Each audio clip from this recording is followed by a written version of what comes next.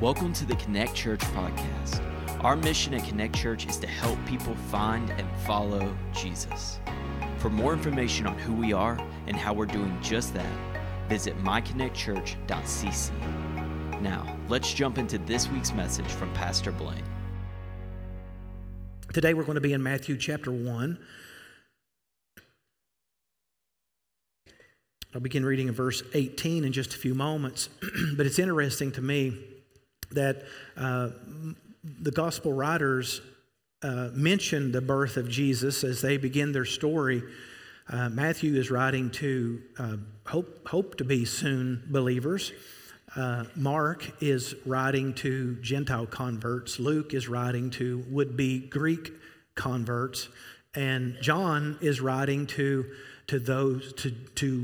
Gentiles who have already accepted Christ. But when John tells the Christmas story, all of the details that we think of Christmas, here's John's story.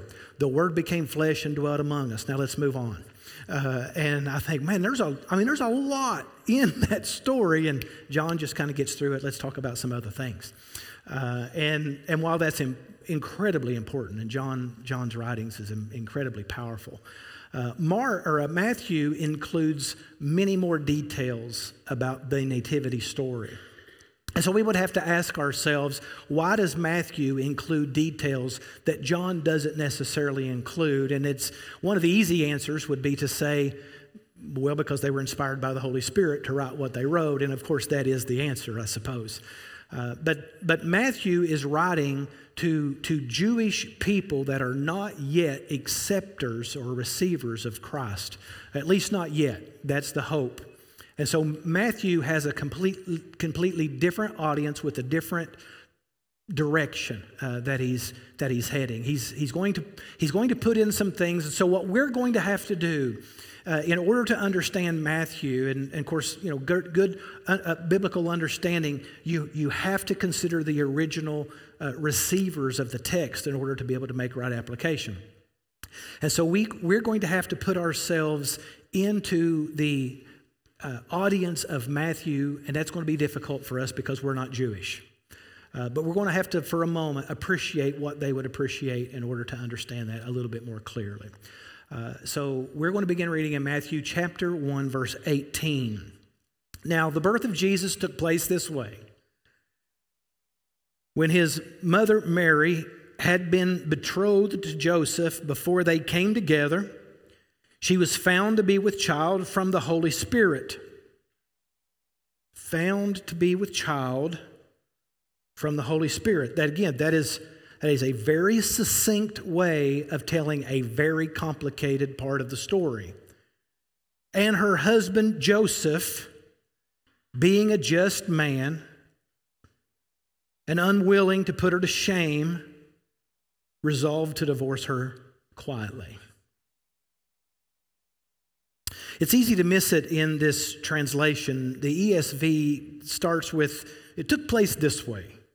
The author Matthew is, again, writing primarily to a Jewish audience, but he has just finished the first part of chapter 1, where he is tracing the royal lineage of Jesus back to King David and then on into Abraham, the forefather of the Israelite people. This is big. This is actually huge for Matthew to be able to track the genealogy from Abraham and weave his way all the way down through Joseph to Jesus. It's momentous. It's exciting. It's building. It's a crescendo. Jesus' genealogy includes many of the greats. And so to identify this as the birth story of the Messiah, God's promised rescuer, the King of Kings, is glorious. Till he gets to the point of, and this is how it went. And so you get to the actual account where Matthew begins to detail out this incredible history. You find something different. We're immediately confronted with an unwed pregnancy, a potential divorce, a probable psychotic hallucination of an interaction with an angel. It's not the way, it's like If you're a Jew and you've not heard of Jesus yet, this is a great build-up to wait, what? These are the details that you're including? Because we would lie about a lot of these details to make the story even better. Our society and our media have worked really, really hard to normalize sex outside of marriage, extramarital affairs, unplanned teen pregnancies, sexual promiscuities, and many other aberrant sexualities. In fact, things have gotten so out of hand that what was once aberrant is now being called normal. And we've even created new abominations that have created confusion and interest. And we kid ourselves by calling it experimentation. But let's be very clear. We are treading into things that will haunt our thoughts and dreams for the rest of our lives.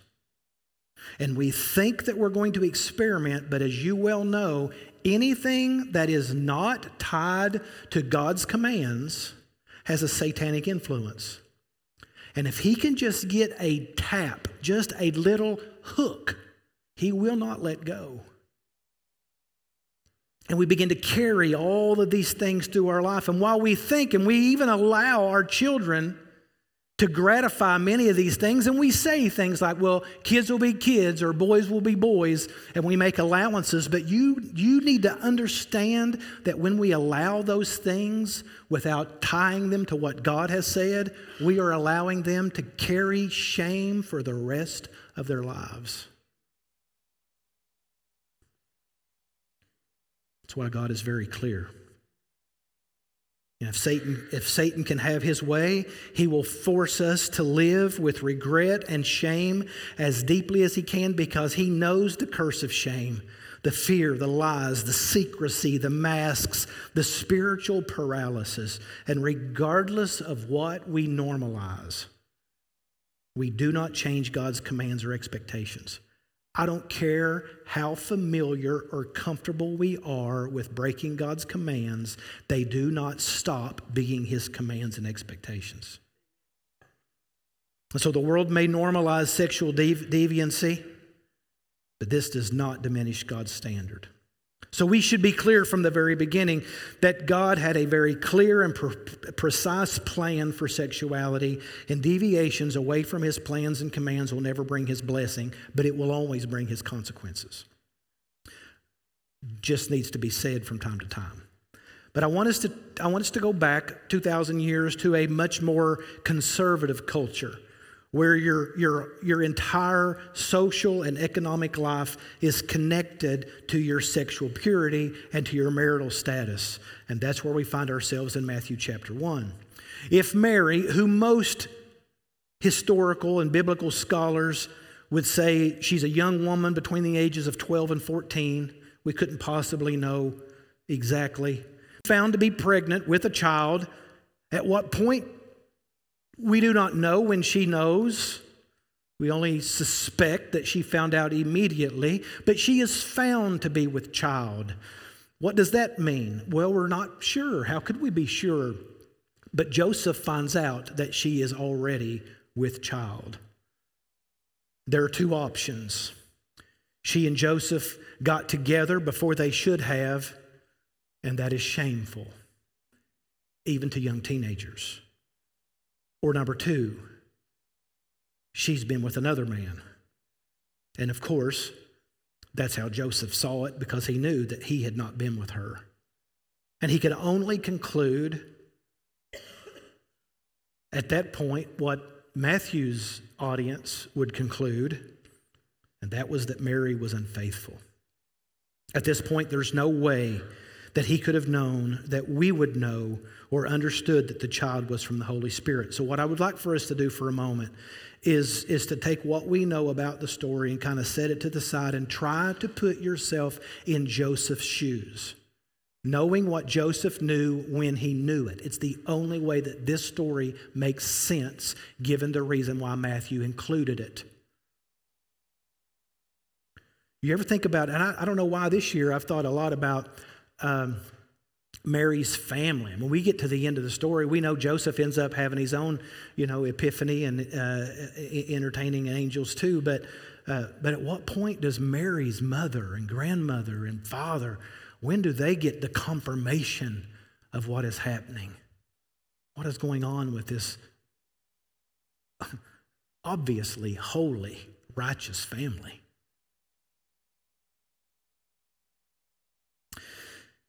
This is not only profoundly shameful for Mary and for her family, but it'd be shameful for Joseph's too. Any man, I think, in Joseph's state would ask himself the question, am I not enough? What is it about me? Why couldn't she wait for me? She's experiencing with someone else what we made choices to prevent against. And maybe these were the kind of thoughts that were running through his mind even as he wrestled with, and the most heartbreaking part of this is he still loves her. And he's devastated. Can you imagine the shame, the outward shame, the disappointment that he faced inwardly, the things that he was telling himself, and in the voices that all of his friends are telling him? Guilt says, I did something bad. Shame says, I am bad. Guilt has to do with our actions. Shame has to do with our identity. I think that's why shame is so much more difficult to deal with than guilt. Shame grows exponentially.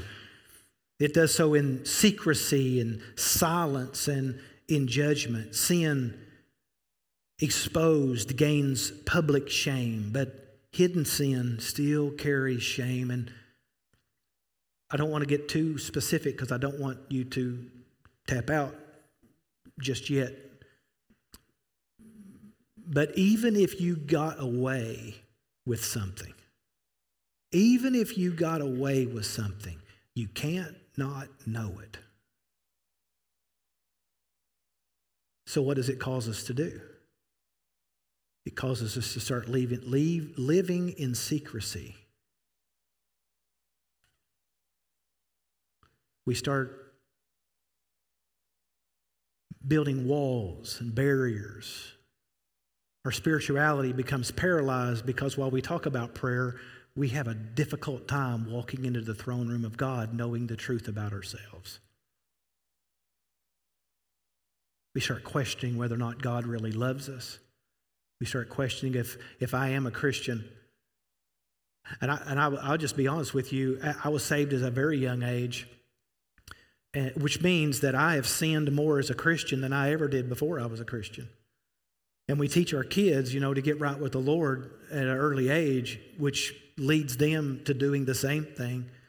Where as an adult, you grow up and you begin to think, well, if I was really a Christian, how could I ever think like that or do those things or act like that? So it just heaps this baggage on us. And while I can keep a whole lot of the information away from you, these things are what keeps us up at night. Maybe people will never find out. Maybe people will never know. And we just what if ourselves to death. So there's 3 types of shame, I think, that I want to talk about for a moment. And that is inward shame. It's the shame that we know about. There's outward shame where there's things that I've done that you do know about. I am guilty. There's like shameful thinking where you're hard on yourself and you can't give yourself grace, but there's also like guilt where people do things that people shame them. And then there's also upward shame. And it's all determined by who you trust and who you believe. I don't trust you, so I keep it inward. It eats me up, pretending I'm acting. I don't trust God. I keep it inside for a while. But let me tell you what shame internalized will eventually do. It'll eventually say, well, since this is who I am, and you hear people say these things all the time, well, it's who I am, and nobody's going to tell me it's how God made me. And they begin to own it. They begin to walk in open sin. And in my lifetime, I have never seen more aggressively open sin living than now. It's because as a culture, we have internalized shame so much. We will not bring our sin to light, and it hardens our heart and it emboldens us. So rather than turning to the Lord, we just internalize it. And you wonder, why do I get so angry? Why am I so filled with anxiety? Because I care more about what you think about me than I trust the grace of God to deliver me.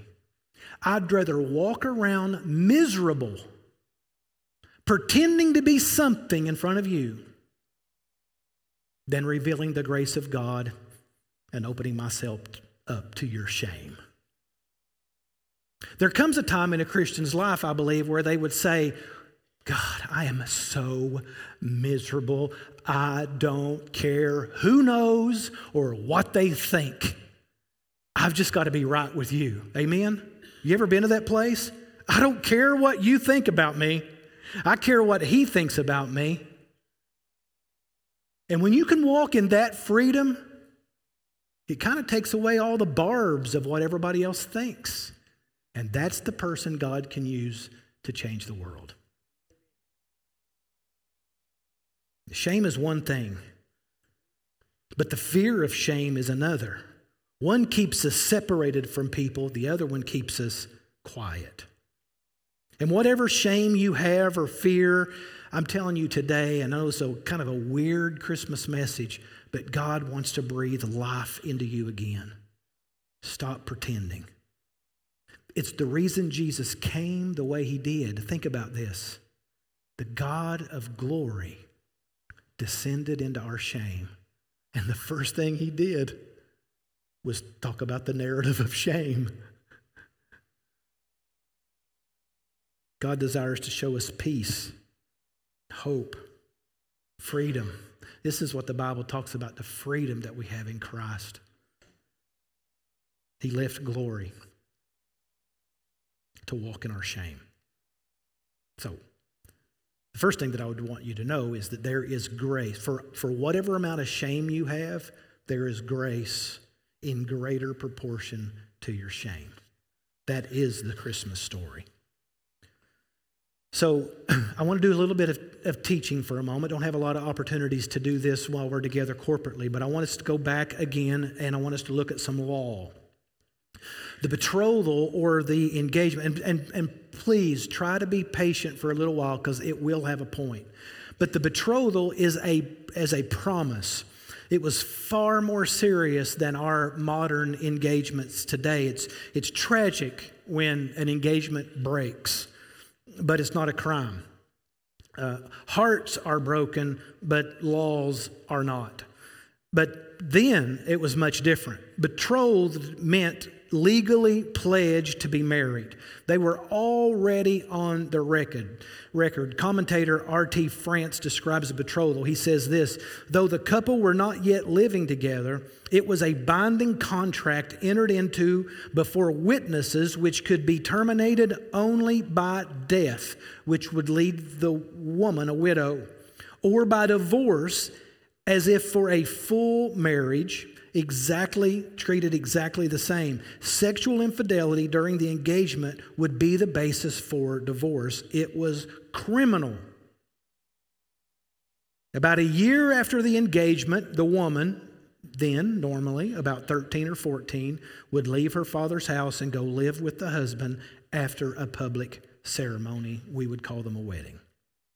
So when you get to Matthew chapter 1, verse 19, it reflects the legal seriousness of the Jewish betrothal. And the Jews would understand this. It calls Joseph Mary's husband. They're not yet married. Saying that he plans to divorce her, but they're not yet married. But the seriousness of violating this betrothal is seen in the law of Moses. I don't know if you want to turn over there. You can. I want to read a little bit from Deuteronomy chapter 22. I want to read 3 verses. This is the punishment for sexual unfaithfulness, whether it occurred before or after the wedding ceremony. And I want you to listen very, very clearly, okay? and just see how far we have slipped away from what God has said. If a man is found lying with the wife of another man, both of them shall die. The man who lay with the woman and the woman. So you shall purge the evil from Israel. You see that? Now we can say, well, that's the Old Testament law. True. But it does not negate God's expectations and the high standard that He sets for marital fidelity. He doesn't say mistake, indiscretion. He says purge the evil from your nation. Pretty significant. He goes on, if there is a betrothed virgin and a man meets her in the city and lies with her, then you shall bring them both out to the gate of the city, and you shall stone them to death with stones.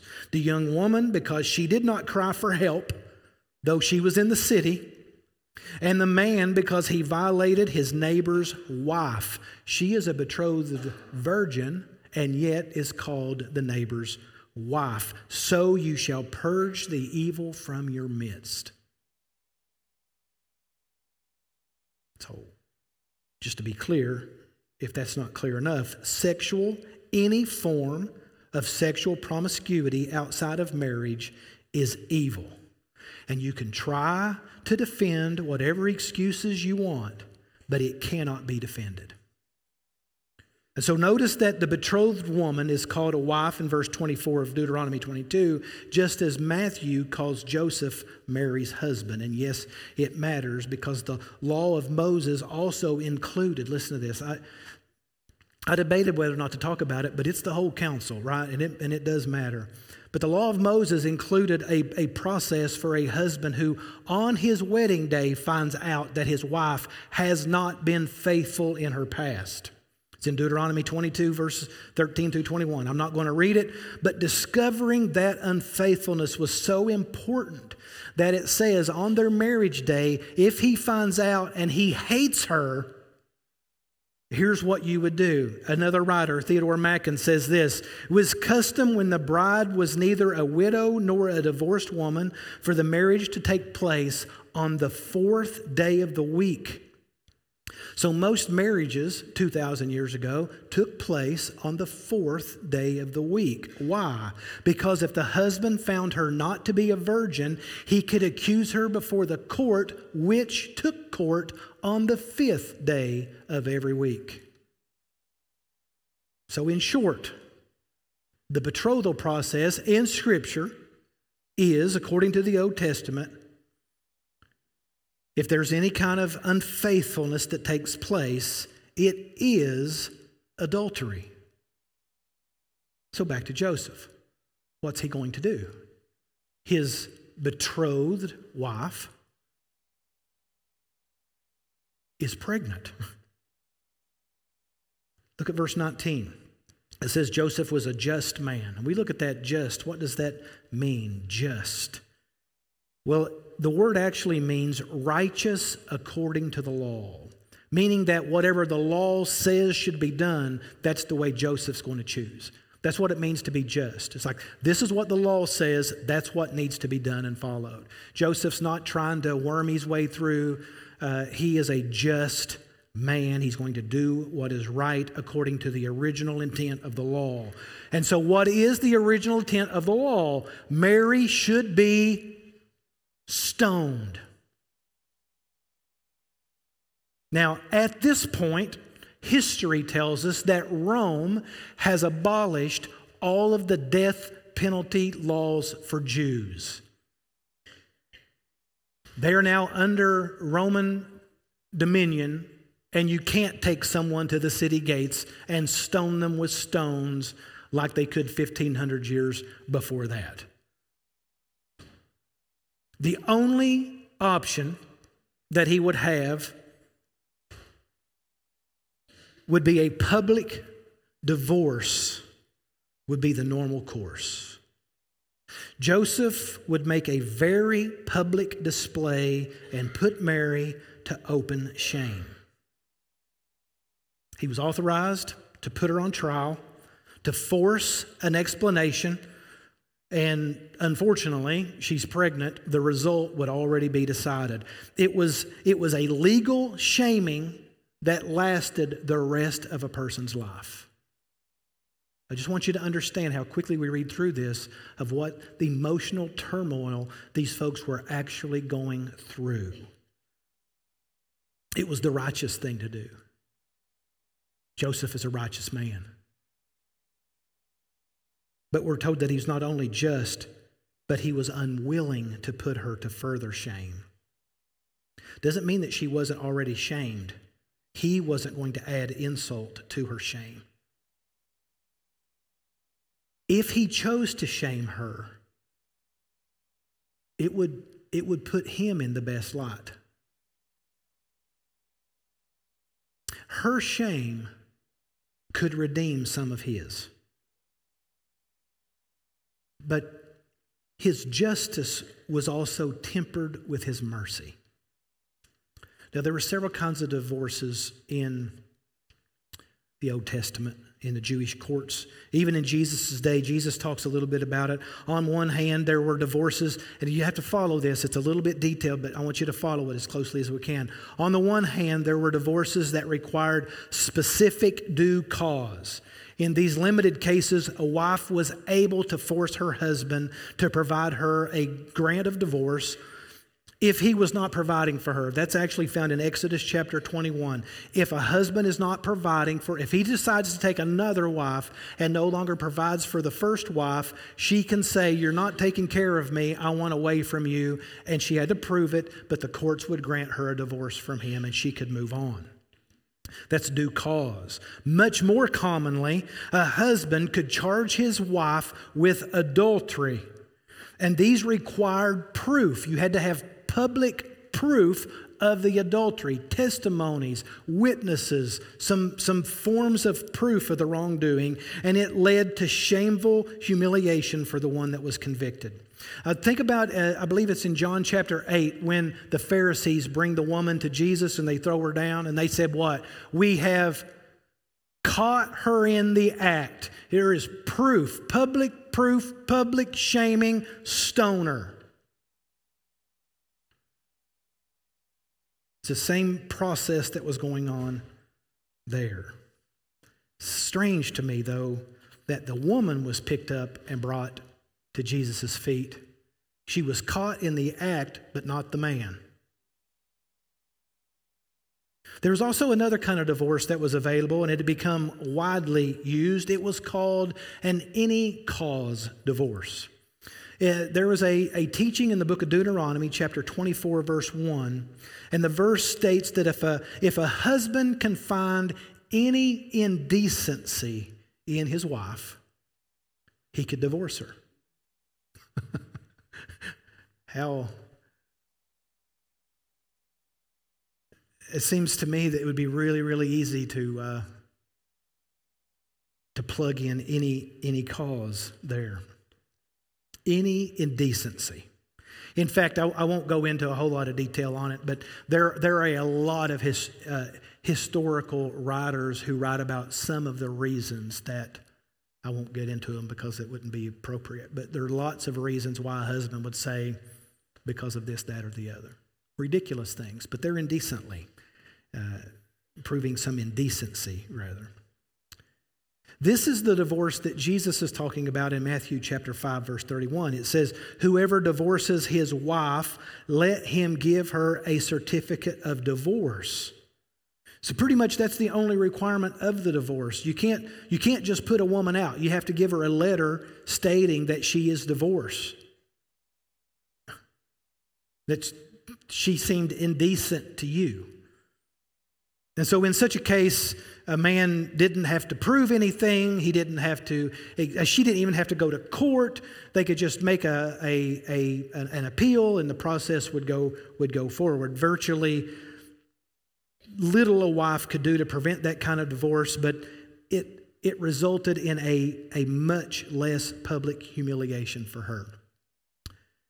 If you're going to accuse somebody of adultery, It absolves you. I mean, it makes you look a little better. She's the guilty party and everybody's going to shame her. If you do an any cause, it kind of makes it look like you're a little hard to live with too and a little nitpicky, but it doesn't expose her to as much shame. It's actually a little bit of shared shame. So Jesus directly addressed both of these kinds of divorces in Matthew chapter 19. He says this, I say to you, whoever divorces his wife except for sexual immorality and marries another commits adultery. Jesus is saying this any cause adultery isn't biblical.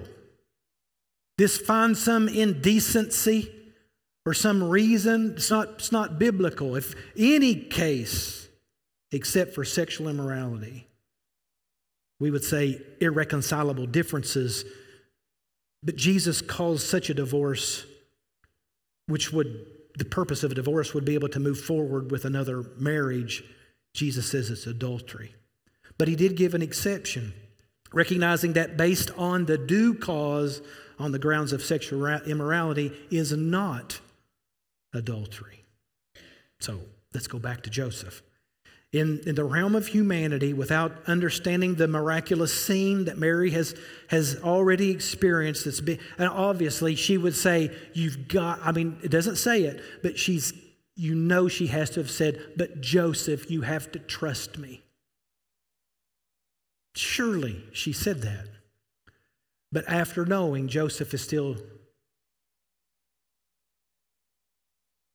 heart's broken. He loved her so much. No escaping it. According to Jewish expectation and the law of Moses, Joseph must divorce Mary. But Joseph simply didn't want anyone who didn't have to know to have to know. So rather than exposing her publicly,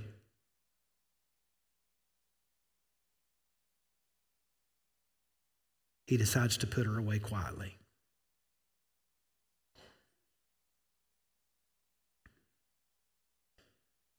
He would obey the law, but he would obey it in a way that added shame to him as well.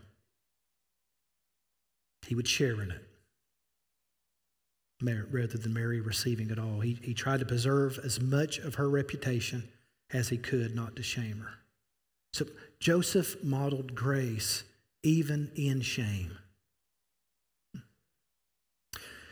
So this message is not really about Joseph, though. It's Joseph's heart's perfectly blended for justice and mercy. I think that also helped him accept God's explanation, which comes next. In Matthew chapter 1, verse 20 and 21, but as Joseph considered these things, remember that word considered, behold, an angel of the Lord appeared to him in a dream, saying, Joseph, son of David, do not fear to take Mary as your wife, for that which is conceived in her is from the Holy Spirit.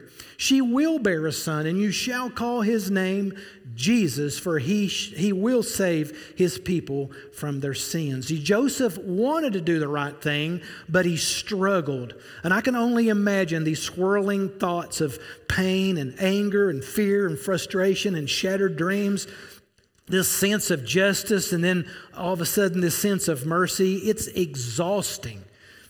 That word considered is important. It comes from a root word that means to boil up in anger, but then it's a compound word, which means it's softened by a decision to do what's right. Like, I'm not going to be led by my emotion. That's what Joseph is doing. He's considering it, saying, I know how I feel, but I know what is right. I'm a just man, but I want to be merciful. I love her, and I'm mad at her.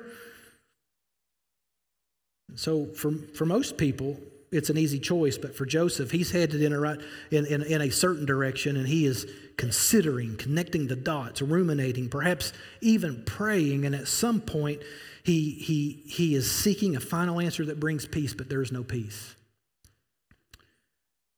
So he thinks himself to sleep, and it gives God the opportunity to show him grace. Can you imagine what Joseph must have experienced? Tossed and turned, worry, regret, wondering what would happen to his bride-to-be and his dreams of a family.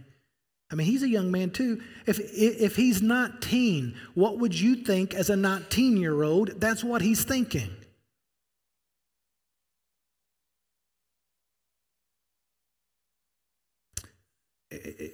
Here's a quick application. I'm convinced that Joseph, being a just man, you don't just wake up just.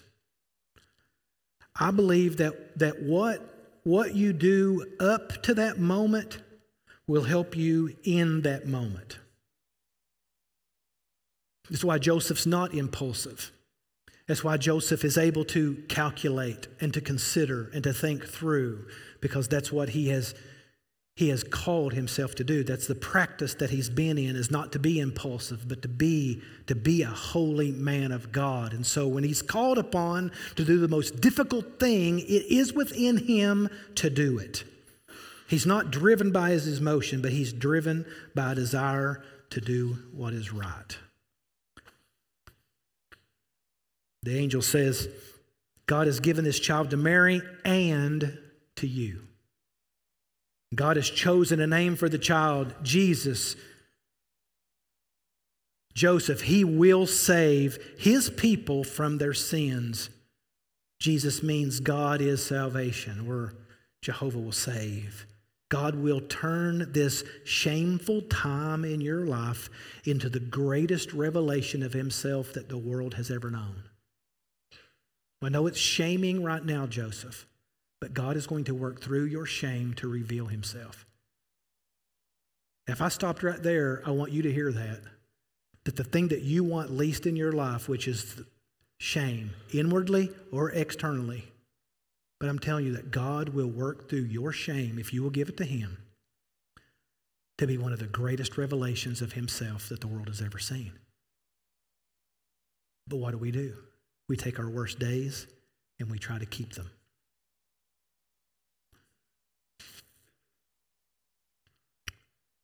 That's what Christmas really is, isn't it? It isn't about God who took our shameful story and included himself in it. He took his story of glory and he gave himself to us in our greatest moment of shame. Isn't that what God still does?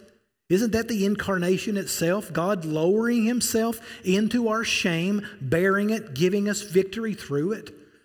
And I'm telling you, for those who think there's another way, God is the only one who can turn shame around. Secrecy will only harden your heart.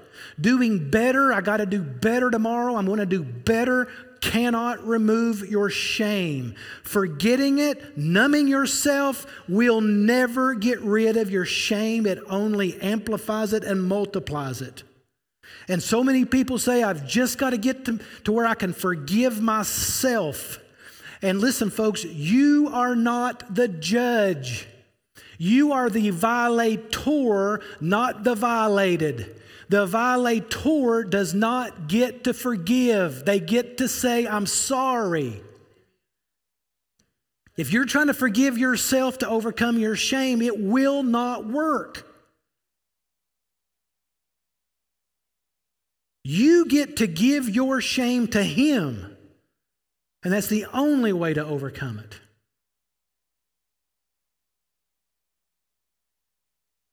Forgiving yourself won't fix it. Shame can only be remedied by identifying with Jesus in his shame and gaining his victory through it. Now, listen, again, let me remind you of something. We understand that neither Mary nor Joseph are guilty of anything shameful. Neither one of them are guilty of their feelings. But that wasn't the public impression. When you're guilty, you rightly feel shame. Sometimes you feel shame when you're not guilty, just embarrassed or disappointed, or maybe you've let somebody down, or you've not been able to keep your word, or you've not become what you thought you were going to, or somebody else thought you were going to. But regardless, shame forces us into isolation, brokenness, and secrecy. And Christmas is all about Jesus coming into our shame, opening us up and making a way back to the Father. In our shame is where we want to avoid God, though. But that's exactly where we need him. And I'm telling you, I believe that you can be a follower of Jesus and live in shame. I think you can do both of those things. I think that you can be a Christian and live in shame.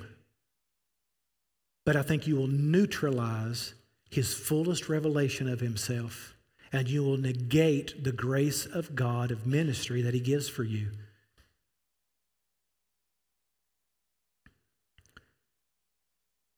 I feel like, and I grew up I don't want to, we're too far into this, but I feel like we're beginning to normalize shame in our culture. People are beginning just to accept it as a part of life. And when we begin to normalize it, we'll think it's okay, and then something we begin to just carry with us, and then we teach our kids to live in secrecy as well, and not necessarily to be honest or to present their best view or their best case of themselves. But once you do, you're going to find something to do with it. You're going to internalize it. You're going to create walls. You're going to close yourself off, or you're going to externalize it, and you're going to become emboldened in more sin. And as I said earlier, shame is tied to identity. So how you see yourself or how others see you. If you don't like how you see yourself, you're going to walk around in shame. If you don't like the way others see you, you're going to walk around in shame. Eventually, if you don't have the right identity, other people are going to treat you the way you treat yourself. It's a self-fulfilling prophecy. Or if you're not careful, you'll begin to think about yourself the way everybody else thinks about you. It's called a low self-esteem. We're really hyping our kids up to have a higher self-esteem, right? Think of yourself highly. Think of yourself highly. But without Jesus, it doesn't work. It only adds more and more shame.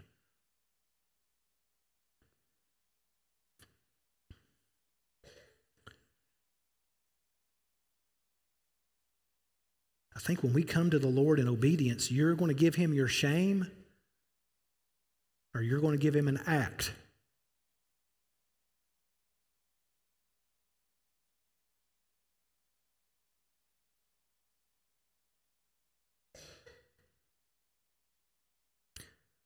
Matthew chapter 1, verse 22. Look at it there with me.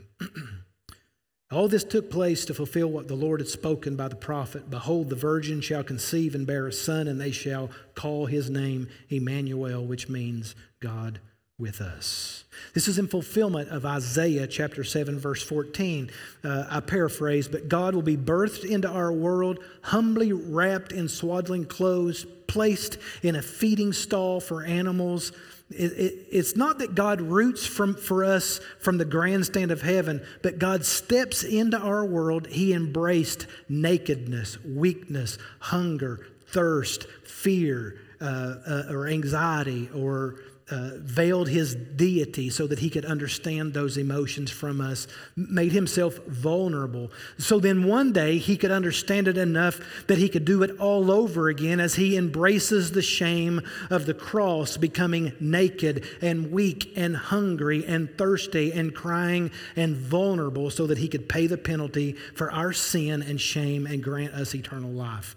God himself embraces the shame so that you don't have to hold on to it.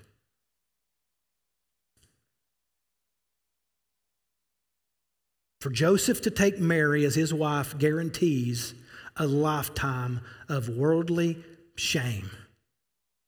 He and Mary and their child Jesus are going to be a social and economic outcasts. Joseph has a choice. Will he walk with God, enduring that shame momentarily, exposing himself to whatever the thoughts of the world may be of him, so that he could benefit from God's grace?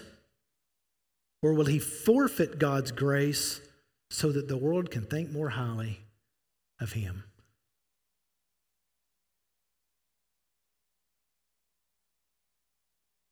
Verse 24, when Joseph woke from sleep, he did as the angel of the Lord commanded him. He took his wife. But he knew her not until she had given birth to a son, and he called his name Jesus. Joseph wasn't even allowed to name the child. He has nothing but faith and obedience. And over his lifetime, he obeys every time. The angel of the Lord appears to Joseph 2 more times. Once to warn him to flee Herod to Egypt. Another time, Herod has died and it was safe to return home.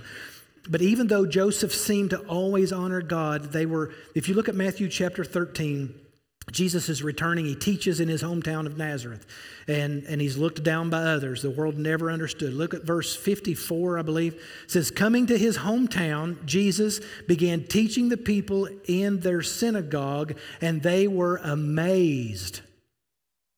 Where did this man get this wisdom and these miraculous powers, they asked. They see it, they hear it with their own eyes. But then they said, isn't this the carpenter's son? Isn't his mother's name Mary? And they took offense at him. This is Nazareth. This is home. Archaeology has just recently found that Nazareth probably had somewhere around 1,000 inhabitants in the first century. It wasn't large. People knew each other. These people who grew up with Jesus and Joseph and Mary said, what's his name? The carpenter's son. And isn't his mom's name Mary? And they were offended or ridiculed. I mean, all the things that Jesus has done, right back down to he was married, he was born out of wedlock. His mom, I know that story. I don't know the story of him walking on water. I don't know the story of fill-in miracle here. But I know the story of their shame. But it was worth it. The world may have shamed them, but they didn't walk in shame. They walked in grace. Shame is attached to identity. And when you drop yours for his, you will find, and only then will you find victory. To the world, it's shameful to walk in Jesus' identity like Mary and Joseph. Otherwise, you have to walk in it on your own. And you can hide many of your shameful thoughts and your shameful acts from the world, but you cannot escape the personal shame of the truth that becomes suffocating. I don't want to preach too much on this, but it's one of the reasons why we have an increasingly distaste or inability to sit in quiet. Very few can live in quiet because we need something back there that distracts us from the suffocating reminders of shame.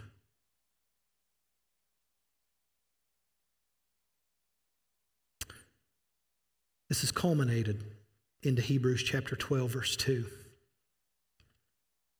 Looking to Jesus, the founder and the perfecter of our faith. We sung a song earlier today, said that he did not despise the cross. He didn't despise the cross. He endured the cross, despising the shame. He despised the shame of it. It means that it's another compound word, but the word despising the shame it means that it was repugnant to him. And all the shame of the world rushed to Jesus while he was on the cross. And in that moment, the world was guilty. It would have been just for Jesus to call all the angels to release him from the brokenness of the cross and to divorce us by public shaming. And to say, you're not worth the shame that I am enduring. But Jesus despised the shame.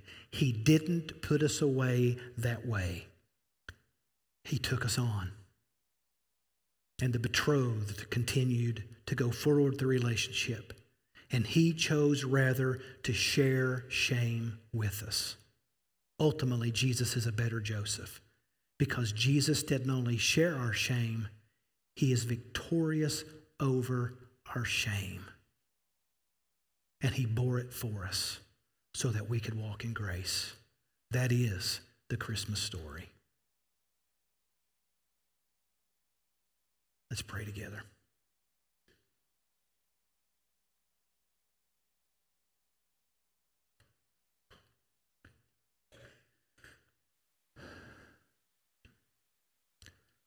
This morning, I don't want anybody to feel, I'm not trying to get you to tell anybody else your darkest days. That's not the point. I don't want anybody to feel like we're not going to have an open mic night. But I do want us to take a contemplative few moments and think about the parts of ourselves that we keep removed. The parts, there was a song that my grandmother, 1.5 million years ago, used to, she was her favorite song, is there's a place in your heart that even I don't go. Got some things in there I don't want nobody to know. But He's given me the key. Tears of love on His face. He doesn't want us to live in disgrace, but His grace. And this morning I want this message, not this sermon, the message of hope for those who are pretending, those who are walking around in shame, those who are struggling with their identity, those who don't know who they are, those who live in self-doubt, those who walk around paralyzed. They don't trust people. They keep trying to handle those emotions on their own. And I'm telling you that you're going to spend the rest of your life trying to deal with all of that on your own, and it will never work. There's only one way, and that is to trust Jesus with your sin, with your sinfulness, and for you to despise the shame. There's no point in you despising the shame that Jesus has already despised. Walk in freedom. Ask Him, Lord, reveal to me the parts of my heart that I've grown so hard, the parts of me that's calloused over, the parts of me that don't care anymore, and give me a soft heart, Lord, that I may be able to walk in grace, that I may be one of the revelations of yourself in this world. That despite who I am, despite what I've done, listen, this isn't about you coming down here and telling somebody about it. This is about you being honest with the Lord and saying, I know who I am, but I know what you've promised.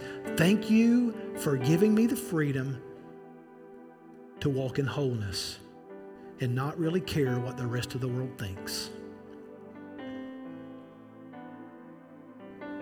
There was a time in my life that I battled private sin. Private to only myself and very few. And I remember in tears asking the Lord not to make it public, because I did not want it to be my platform. I don't want it to be something that I have to be reminded of all the time. Lord, I don't want people, when they think of me, they think of this. Lord, please. But the weight became so grueling, so suffocating, so life-taking that it's like, Lord, I really don't care. I just need a relief that only you can give. Do whatever you will. Just give me freedom in Christ. I'm going to ask you to stand with me. We're going to pray.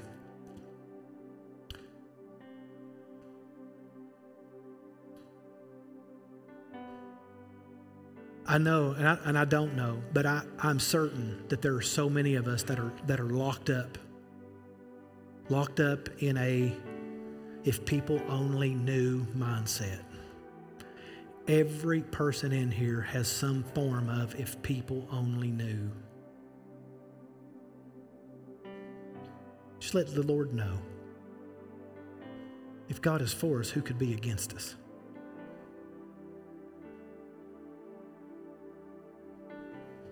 Let's take just a moment and let's pray privately. If you need to come to the altar, again, we don't I mean, if you want to share something privately, you can, but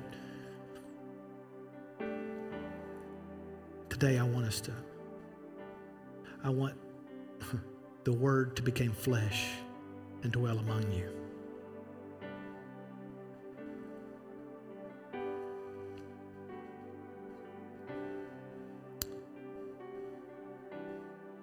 Father, I pray that you'd use this message of hope. I pray that you'd restore us, even in areas we don't know are broken still. We've made a declaration to follow you. Many of us have. But there's so much residue that comes with that we just overlook. So Lord, I pray that you would just set us free today. Help us to trust you in every area. Thank you that you despised the shame, but for the joy that was set before you. So Lord, may we share in that joy because you shared in our shame. In Jesus' name we pray. Amen. If you need help finding or taking your next step, send us a message at hello@myconnectchurch.cc.